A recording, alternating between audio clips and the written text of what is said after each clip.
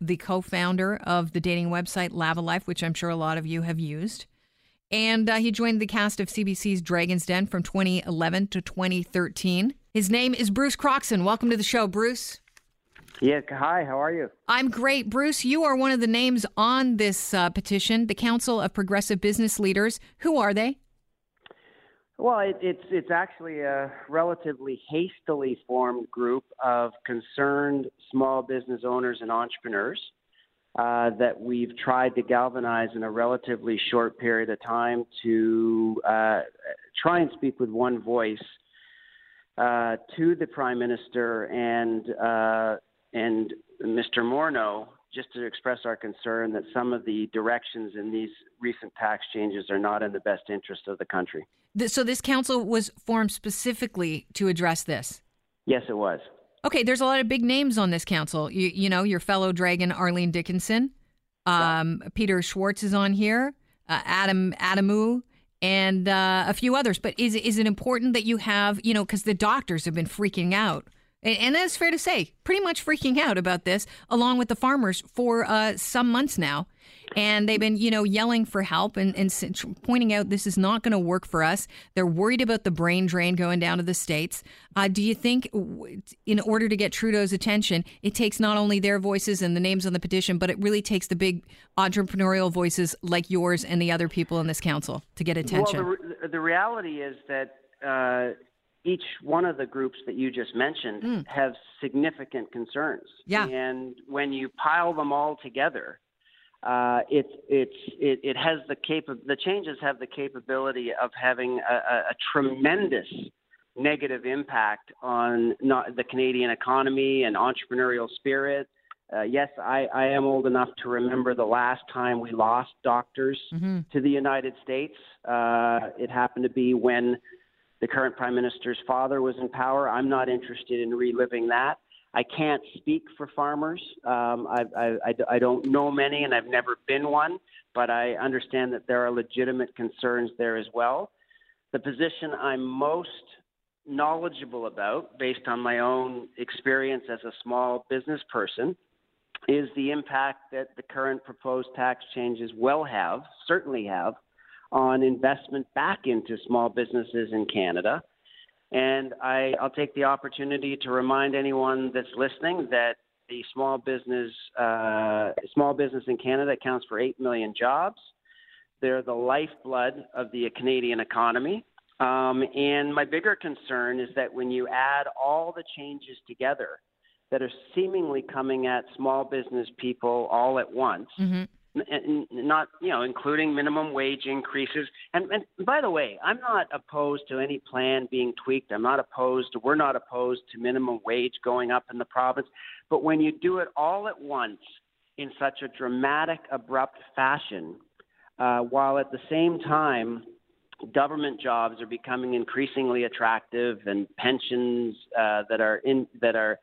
that go along with senior government positions are not impacted by the economy. When you put all these things together, it's becoming rather daunting for small business people to even contemplate starting up new ventures. And that cannot be a good thing for Canada at a time when we should be flying. And in many ways we are, right off the back of a U.S. president who's not making people feel welcome to the country. This should be our time to shine. So the timing of it baffles a large number of us. The timing and the abruptness of the change. We're talking with Bruce Croxon, who is partner with Round 13 Capital, host of The Disruptors on BNN. And Bruce, what are the sticking points of the tax changes for you that are most alarming?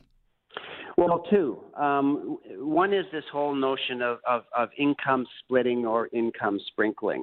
And to me, most small business people, when they start out their venture, it's not uncommon to be working 70, 80 hours a week on their venture and don't even do the math on what the compensation is per hour because it'll bring them to tears. Right. So whoever the spouse, be it man or woman, that is at home, trying to hold the home front together, raising the family, taking care of the kids.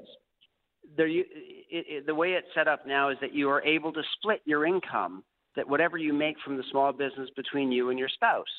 And to me, it's not a very liberal-minded thing to assume that just because somebody is doing the important job of raising a family, that is not a worthy enough job to have income attached to it. So especially when it's usually a woman, and the Trudeau government's all about women and empowering women. Supposed to be. Yes. Supposed to be. So I do not find that a very liberal point of view. Mm-hmm.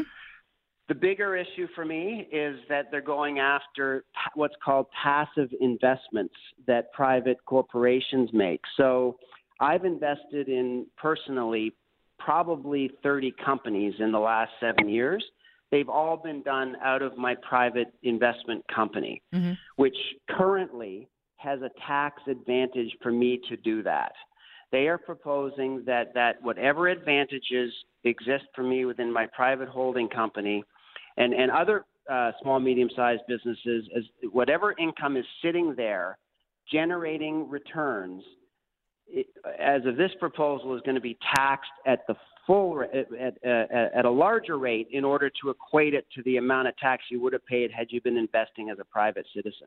So it doesn't take a rocket scientist to see that is going to be a disincentive for people investing in businesses that aren't their own. I won't do it anymore. And, wow.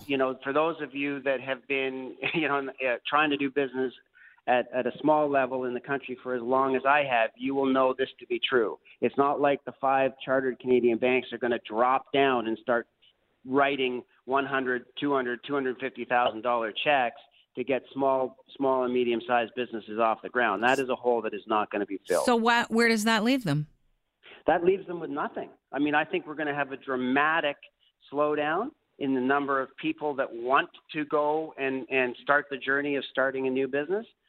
And I think it's going to be very, very difficult for the ones that are in business now to put aside money for a rainy day in a good year. I think the impact on future job creation is going to be profound.